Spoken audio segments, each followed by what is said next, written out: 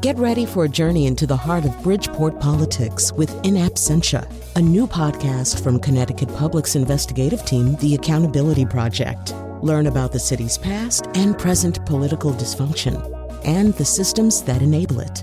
Tune in wherever you get your podcasts. Funding provided by Gregory Melville and Susan Fox and Kathleen Bromage. This is Where We Live. I'm Lucy Nalpathanchel. It's flu season. Did you know influenza can impact marine mammals? Coming up, we learn about a project studying influenza among gray seals. So far, research has shown gray seals that have the virus don't necessarily die, unlike harbor seals, which have been found dead along New England's coast in recent years. Scientists want to know why. We'll talk with a researcher later in the show, part of a team that includes Mystic Aquarium. But first, Long Island Sound is an asset to Connecticut and New York. The estuary was once very unhealthy. Citizens and nonprofit organizations helped turn the tide, so to speak. One of the groups responsible is Soundkeeper Inc. A Connecticut native is the new soundkeeper of Long Island Sound. Bill Lucy is from Wilton, and he recently moved back to the state to take the job. He joins us in studio. Bill Lucy, welcome to Where We Live. Oh, thank you. Thanks, Lucy. I understand that you are the new Long Island Sound keeper. Tell us about this position. What do you do? Well, primarily I go out in a boat and do patrols on Long Island Sound. And how long has this soundkeeper position been around in this region? Why is it important?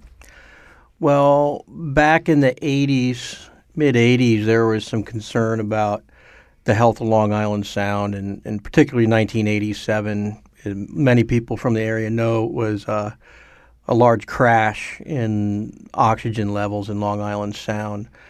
So over the next few years, different people mobilized, including Terry Backer, who was a group of commercial fishermen, decided to try and do something about it, and they used the Clean Water Act to go after municipalities that were dumping sewage into Long Island Sound, causing the crash of oxygen levels.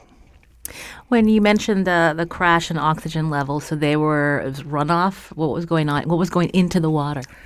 So nitrogen is a primary driver of what we call hypoxia, when there's low oxygen below 3 milligrams per liter, or anoxia, which is zero oxygen.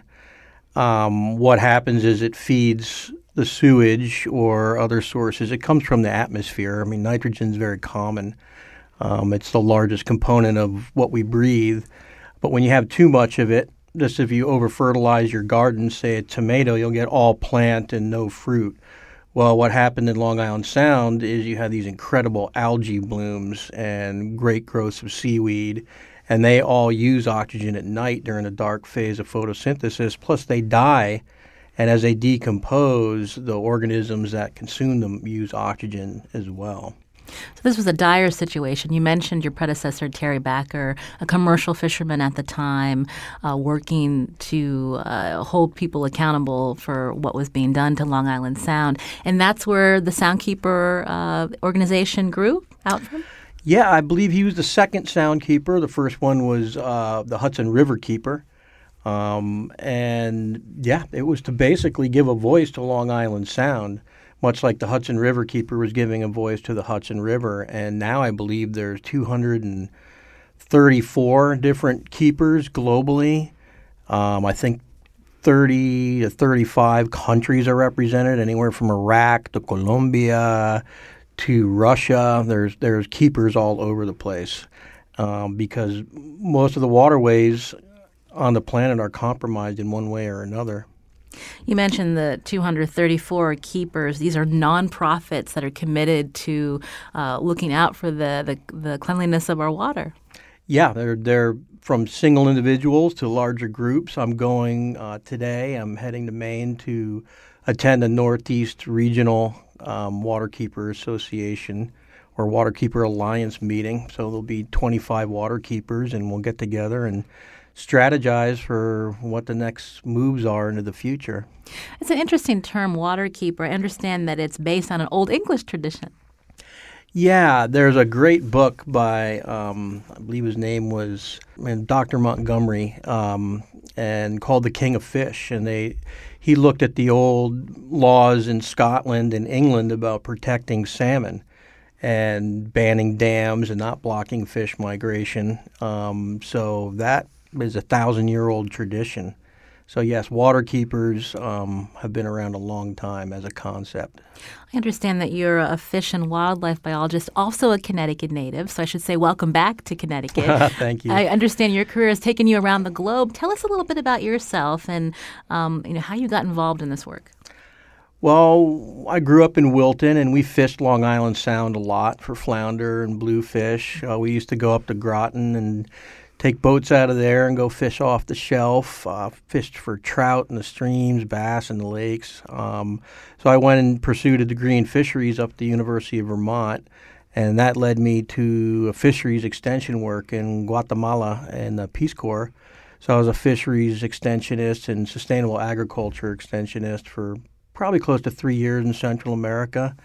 And after that, I went and worked for the federal government up in Alaska as a fish and wildlife biologist for the U.S. Forest Service.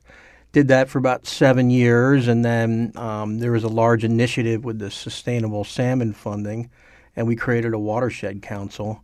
So I went to work for the city and the local fishermen and did that for 15 years or so, and then decided to move on to go back to the tropics.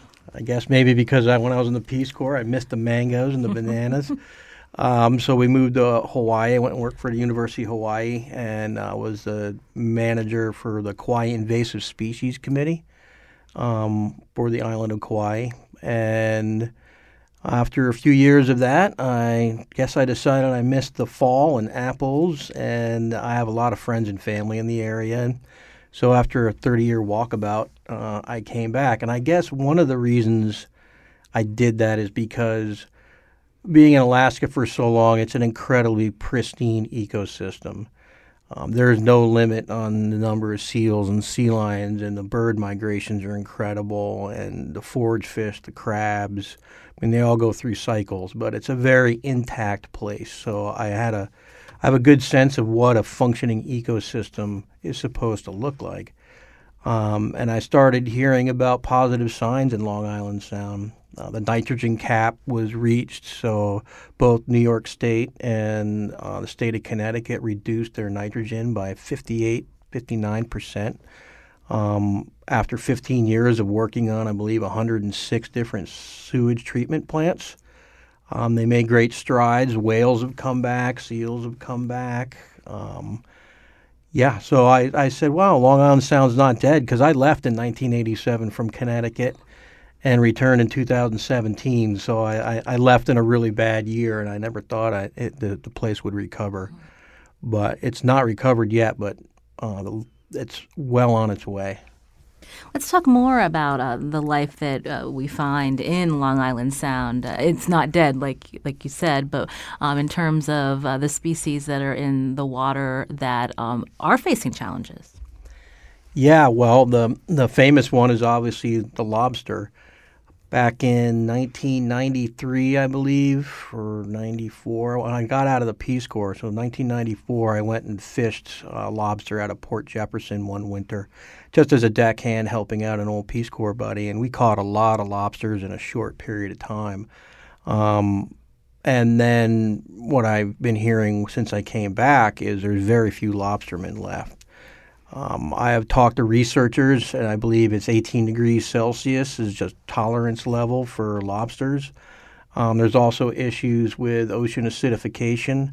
A lot of larval species, copepods, baby lobsters, baby crabs, they have calcium in their exoskeletons when they're macro organisms or plankton, zooplankton.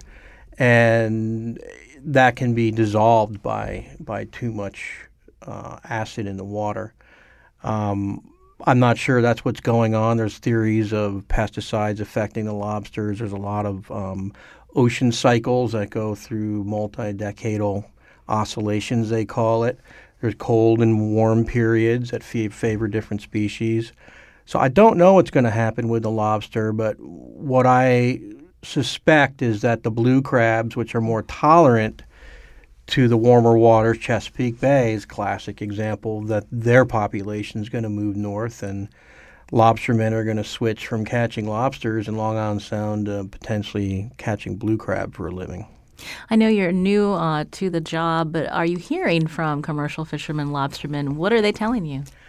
They want to know what I think happened, and is there going to be any way to bring it back? Since there's a few people out there fishing, we are getting reports that the catches have gotten better, but whether that's a factor of fewer fishermen going after a somewhat recovered or a growing population of lobster, I'm not sure. Other species that are having issues but showing signs of recovery are menhaden. So I'll be heading down to give testimony in Baltimore in a week, where they're looking at changing the menhaden or bunker management to include ecosystem considerations, basically leaving fish in the water for the seals, for the striped bass, or the bluefish, and not just having it where fishermen can take the maximum sustained yield. So there'll be a portion for the fishermen, a portion for the ospreys and the wildlife and the predatory fish, and then a proportion to keep the species going with spawning biomass. They have been recovering. There was a cap put on in 2012, and I've talked to a number of recreational fishermen mainly who's just been fairly amazed at the amount of bunker they've been seeing over the last few years in Long Island And this Sound. is a type of fish? Yes, bunker is a forage fish. Yes, it's the base of the food chain, one might say. Just the other day, yesterday, in fact, we were out patrolling the Hutchinson River over by Orchard Beach and the Bronx, Westchester County area, and there was a huge school of striped bass feeding on what's called pea bunker, their little 1 to 2 inch bunker, and there was 5 or 6 kind of birds feeding on them. There was loons. The striped bass were jumping out of the water. So all those animals were there feeding on menhaden, which the locals call bunker. I was curious about the water quality, the dead zones that still exist in Long Island Sound. Is it worse on the western part of the Sound? Yes, it's worse for a couple of reasons. One, it's where the Long Island Sound necks down and turns into what's called the East River, which is really just an estuary arm. It's not really a river. So it's hard for the nutrients to flush out. So when they come in, they can settle out in that area. So we have high nutrients in there. And the reason we have that is because of all the people. The density of people in the area is huge. So there's a lot of sources of pollution from that high-density population. This is Where We Live. I'm Lucy Nalpathanchel. Bill Lucey is in studio with us today. He's the new soundkeeper of Long Island Sound, a role that includes regular patrols on the water, as well as advocating for marine life and the health of the Sound. After the break, we'll hear more about Lucey's role and his views on conservation efforts on the local and national levels.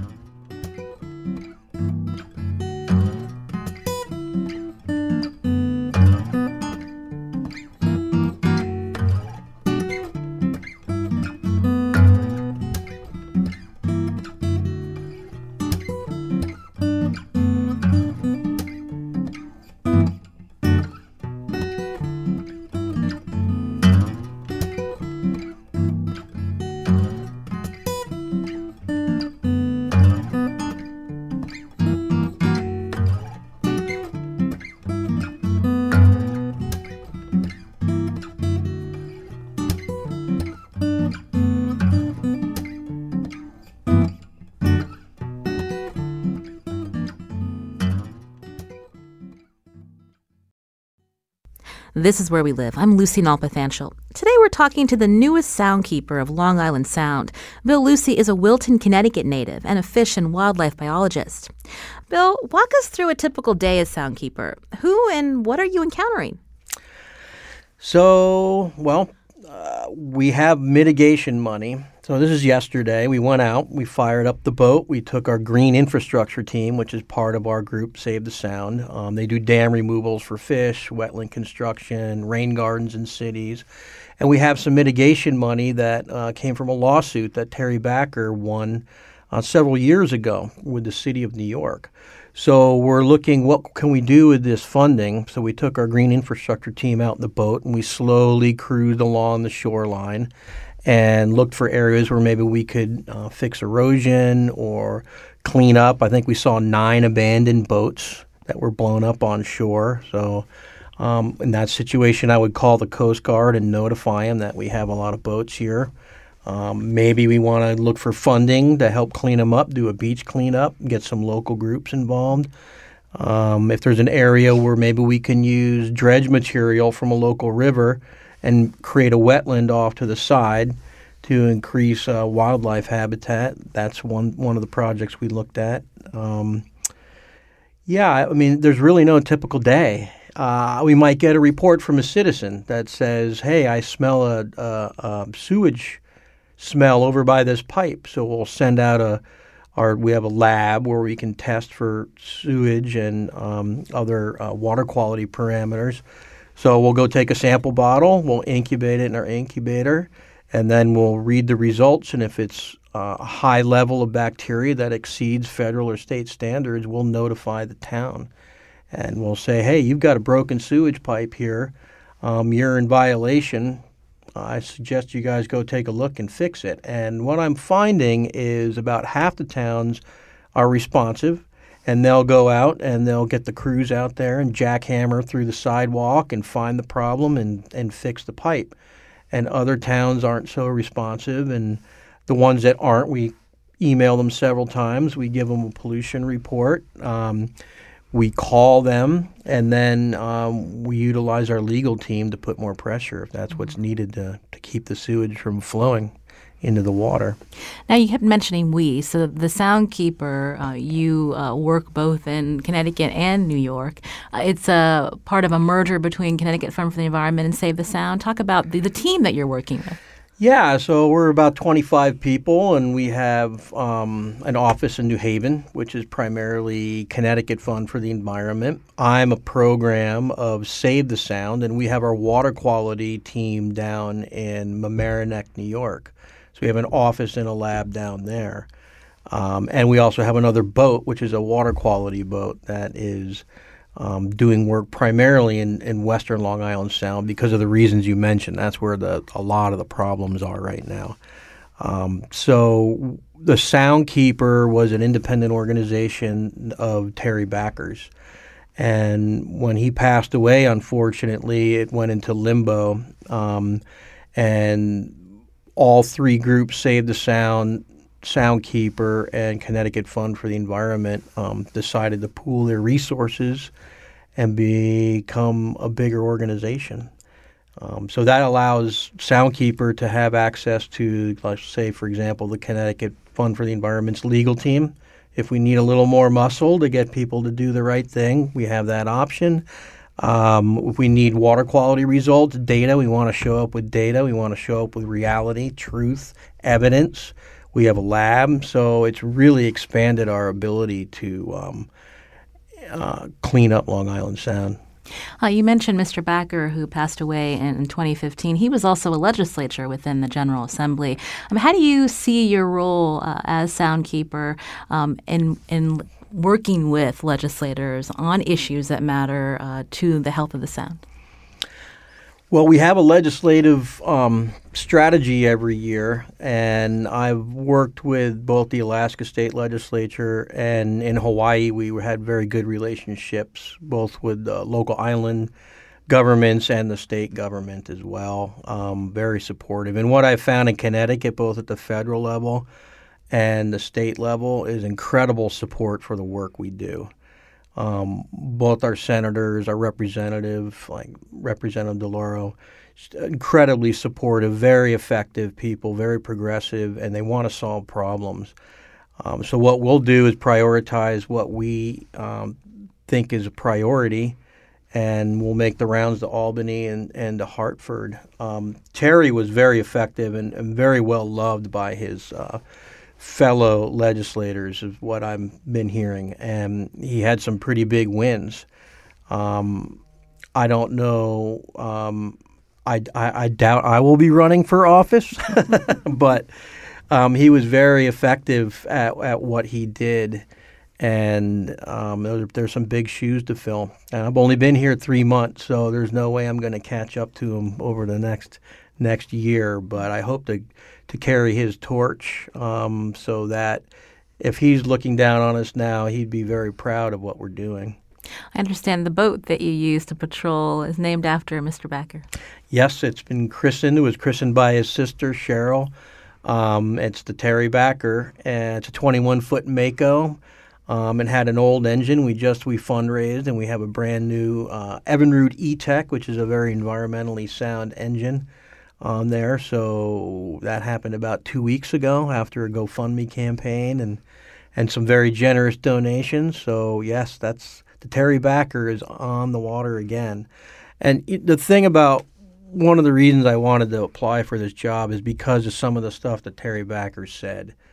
One of the best quotes I heard him say, and as someone who grew up eating fish out of Long Island Sound and Connecticut's waters on a very frequent basis, that the fact that some of our fish have toxic levels of mercury in them, or that there are consumption advisories from Connecticut Deep, that's theft.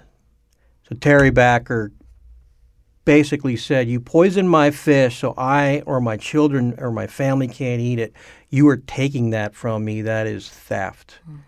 So going after the polluters, cleaning up the legacy pollution is a way of undoing that theft and returning that public trust, those fish, back to the people of Connecticut and New York, Long Island Sound.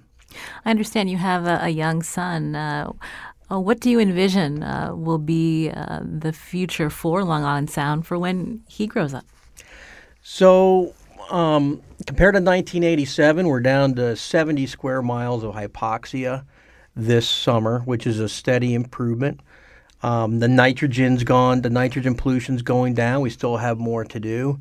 The technology to fix the sewage, the technology to generate clean energy, the stormwater technology to clean the water before it hits the Sound. I think Long Island Sound's going to get cleaner and cleaner. And so hopefully when my son is my age, he's going to regularly see whales cruising through Long Island Sound. It's going to be common to see bald eagles, huge striped bass, seals swimming by. I think because Long Island Sound is such a productive, resilient system, if given the chance, that it will have the same productivity as where I was in Alaska, which was a very remote place.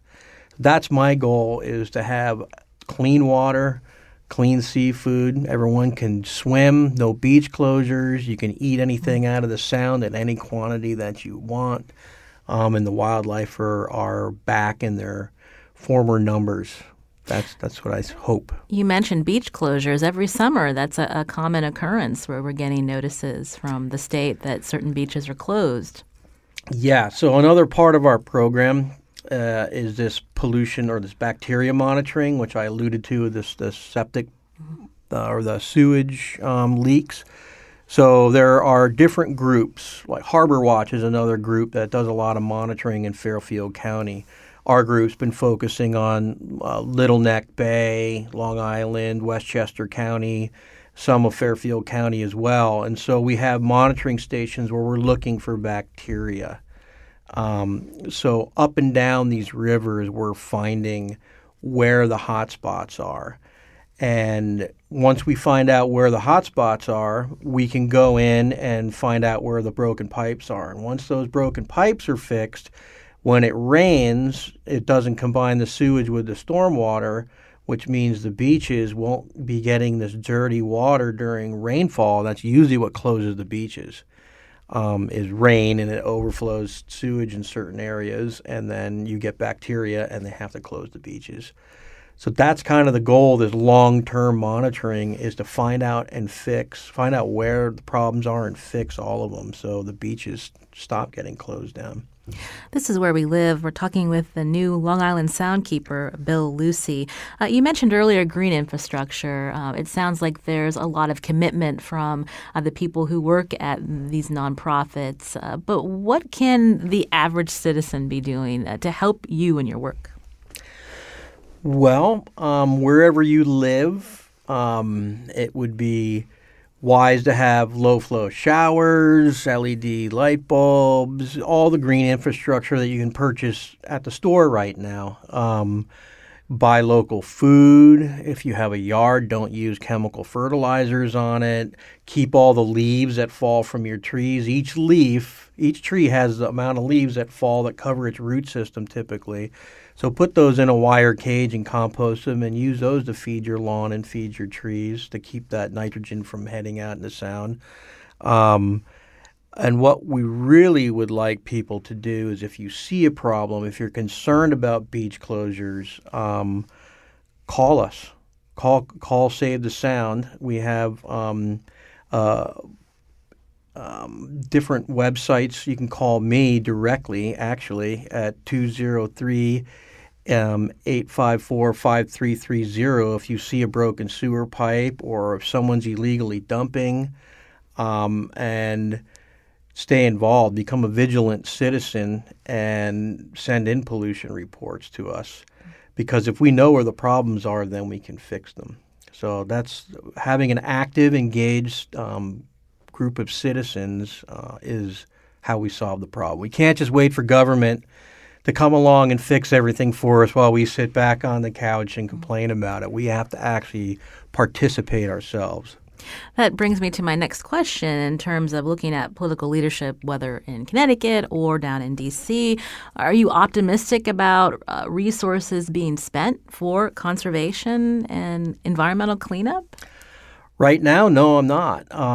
There's been a big raid on Connecticut's funds for, say, weatherization. I think 12 or 13,000 houses could have been weatherized this winter, which saves fuel, saves money for the people in those houses.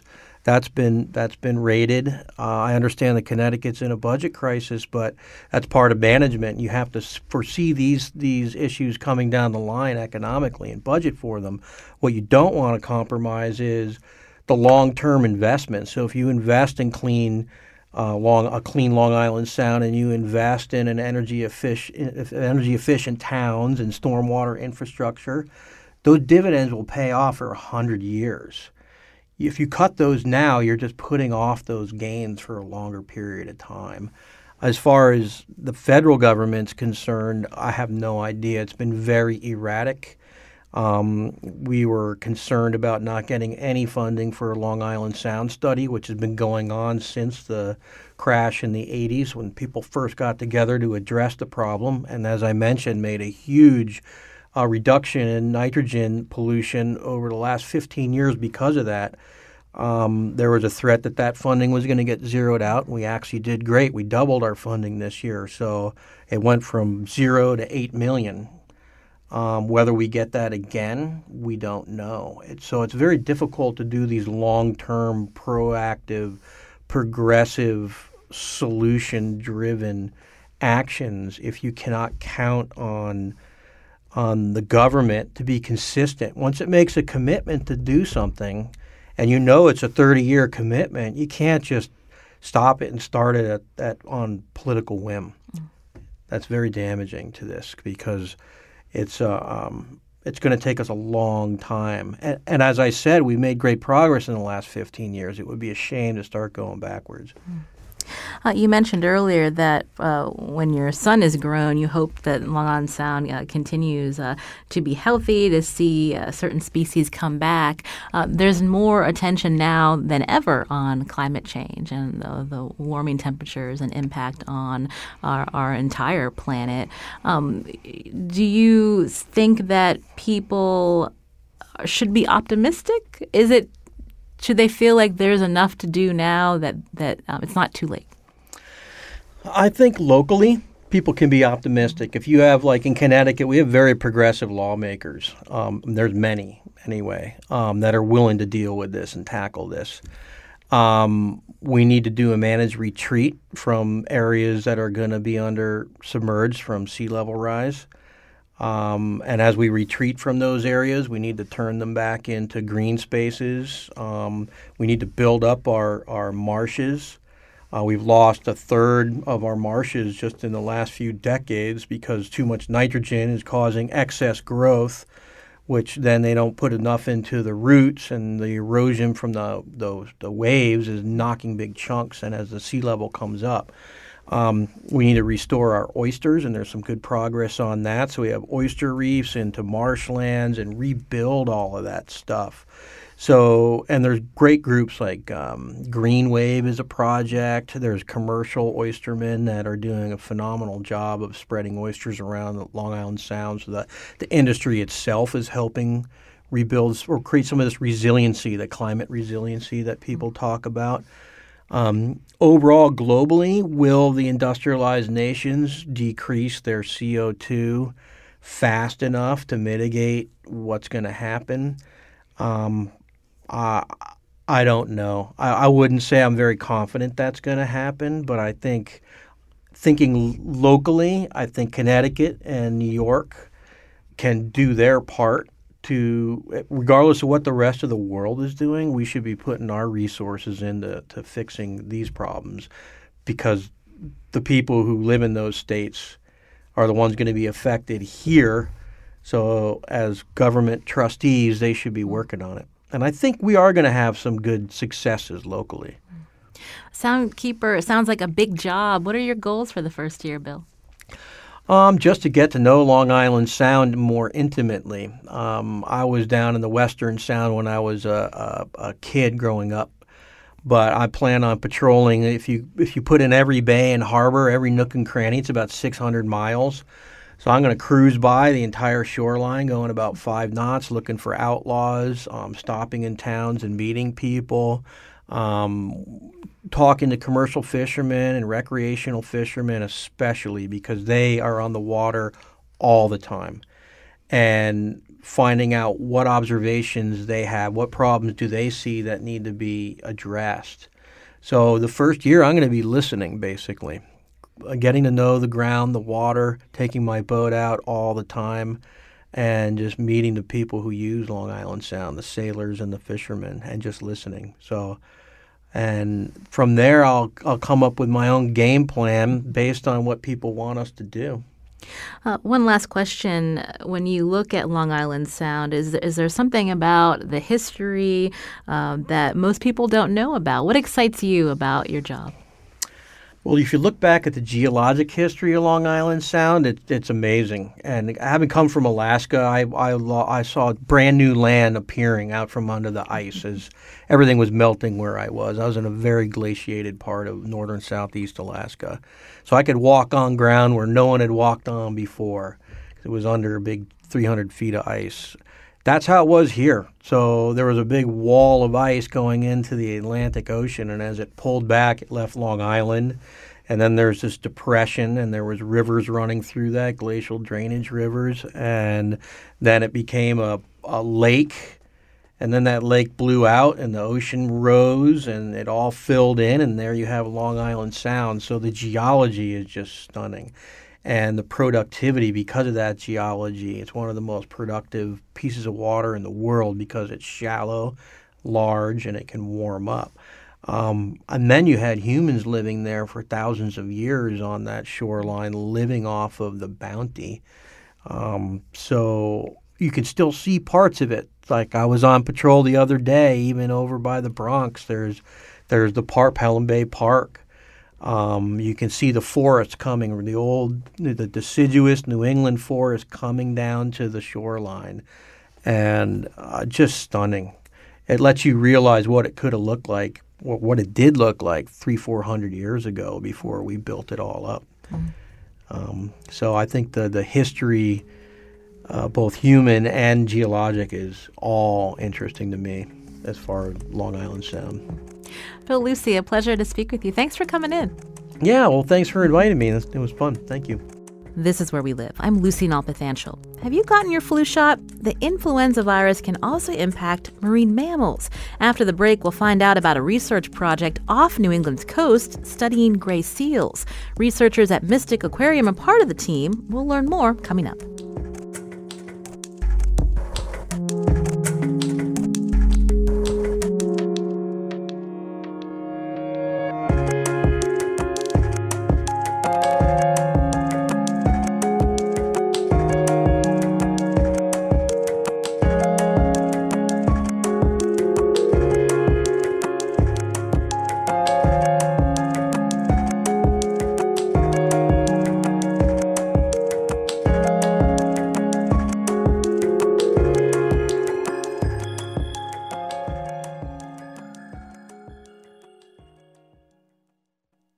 This is Where We Live. I'm Lucy Nalpathanchel.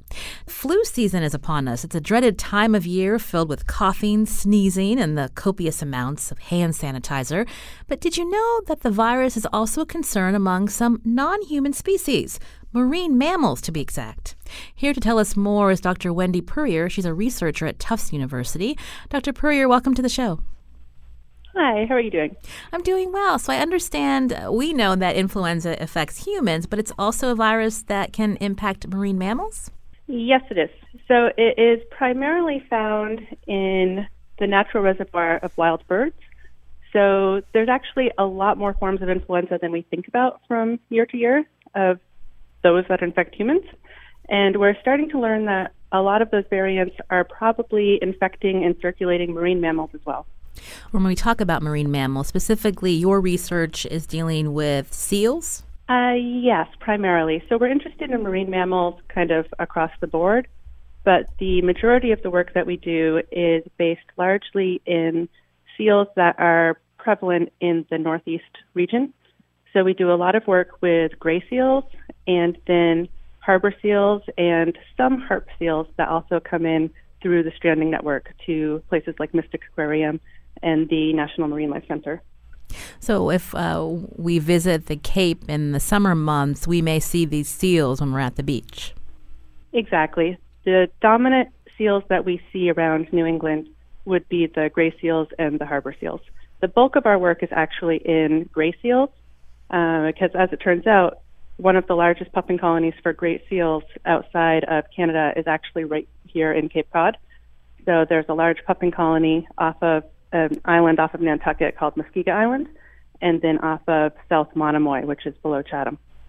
When we're talking about influenza in marine mammals, when they contract this virus, does it always result in death? So, no, that's actually something that is part of our research, and it's a developing story. So it had been believed until recently that influenza was a spillover into marine mammals. So it was circulating primarily in wild birds, and it circulates primarily in wild birds, but that every now and again a form of the virus would spill over or trickle into a marine mammal, and there would be this large mortality event. And previously that's only been seen in harbor seals, and it had primarily been in New England. The first reported case of one of these mortality events was in the late 70s.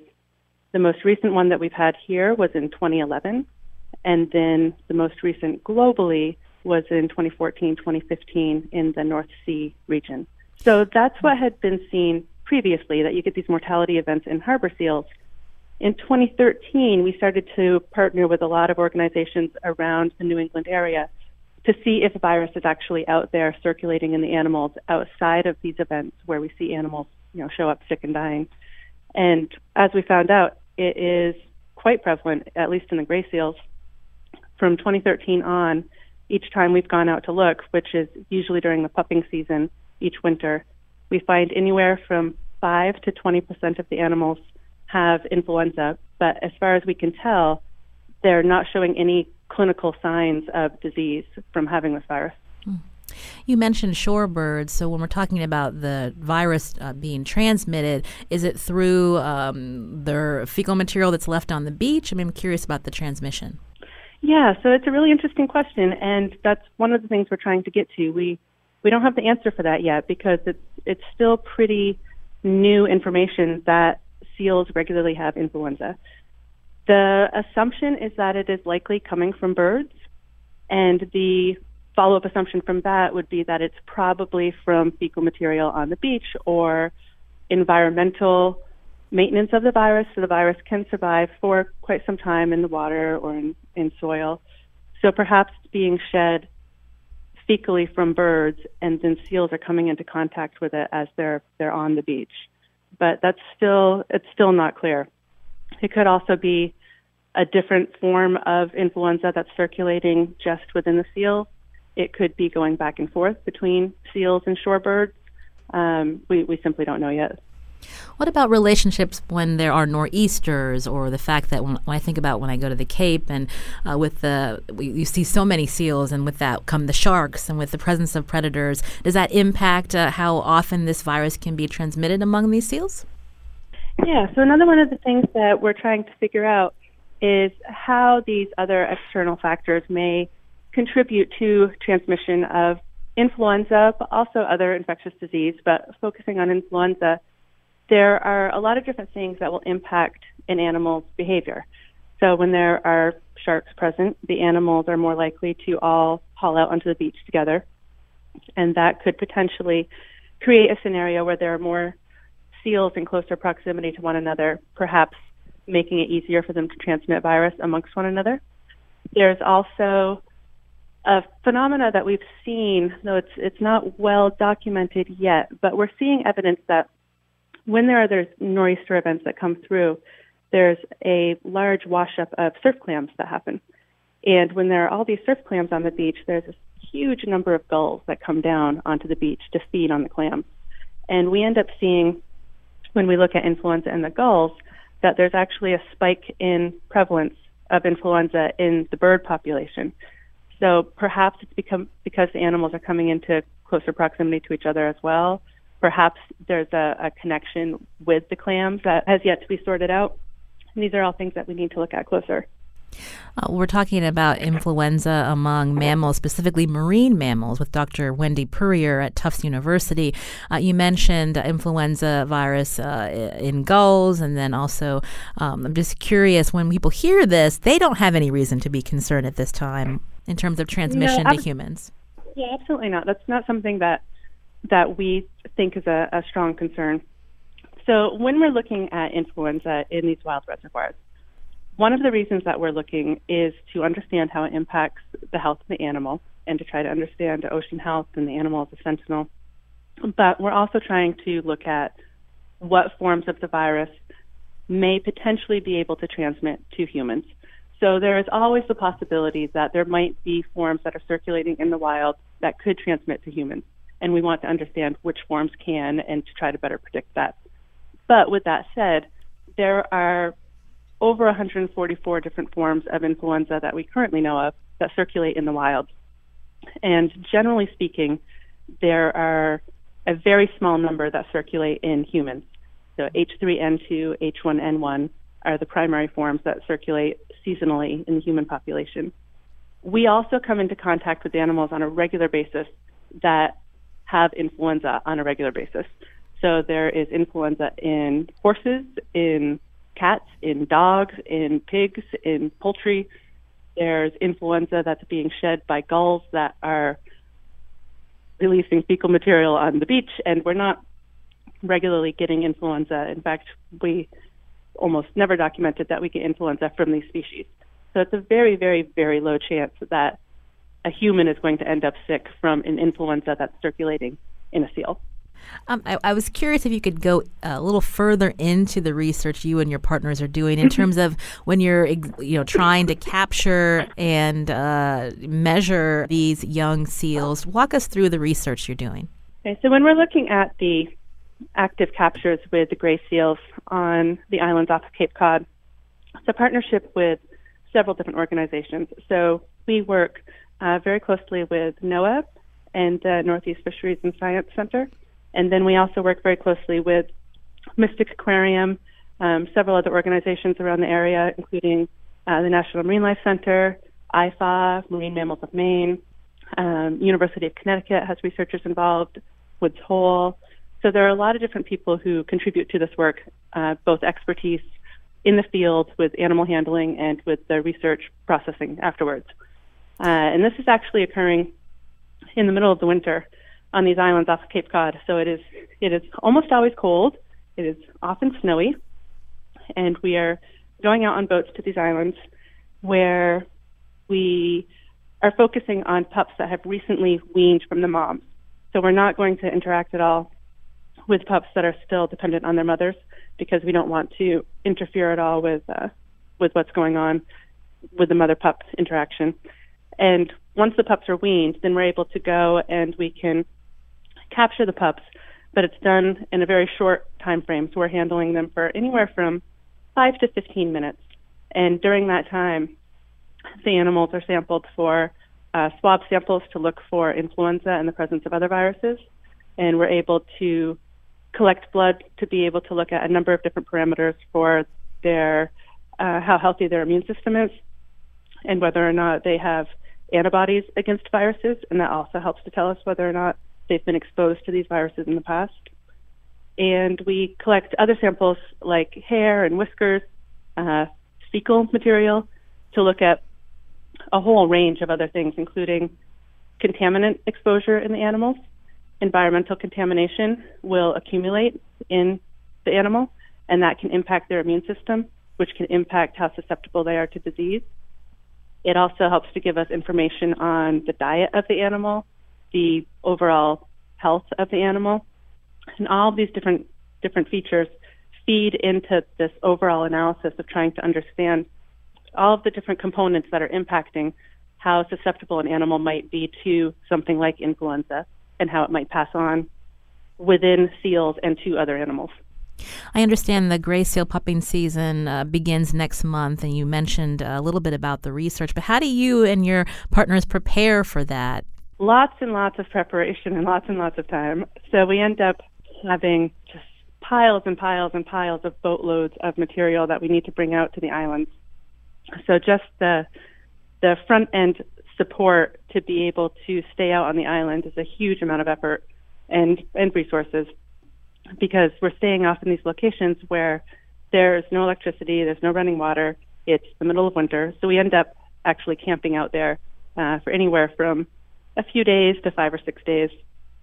And the Monomoy Refuge is actually been an incredible support, and the Fish and Wildlife Service, National Park, to support us being out on Monomoy. We end up staying in the innkeeper station on South Monomoy when we're in the field there. And then currently we end up day tripping out to Muskegon Island. So there's a lot of prep to bring out all the food and the water and fuel and our lab equipment and all of the sampling supplies and all of the emergency supplies and getting all of the different protocols in place and making sure everybody's trained. So there's several months of preparation that goes in ahead of the season before we even put boots on the ground. And this isn't the first year you're doing this. How many years now have you been looking into influenza among these gray seals? The first year was in 2013, which was a kind of an exploratory project because, like I said, we had only ever seen influenza in harbor seals when they showed up in these mortality events. So we weren't really sure that we were going to even find it in gray seals. 2013 was the first year that we went out with a small sampling scheme on Muskegon Island, and we're actually pretty surprised that we found a high prevalence of influenza. So that began the study, which has grown and expanded since then, and has been every pupping season since 2013 up through until current. Are there any other similar research projects going on in other parts of the world related to influenza among marine mammals, specifically the seal population? In terms of this sort of study, not that I'm aware of, traditionally it has been that when there's a mortality event, there are efforts put into place to try to understand what caused that mortality event. And in those instances, there's work done that surrounds the mortality event, and then that work comes to a close when that mortality event comes to a close. As far as ongoing surveillance to try to understand how influenza is circulating in the wild, this is really one of the main studies that's being done that I'm aware of globally. Dr. Wendy Puryear is a researcher at Tufts University. We'll be interested in following up with you. Absolutely. Thank you so much for your time. This is a lot of fun. Senior producer Lydia Brown produced today's show. Our technical producer is Kion Wolf. Go to our website, WNPR.org/where we live for more about the show. I'm Lucy Nalpathanchel. Thanks for listening.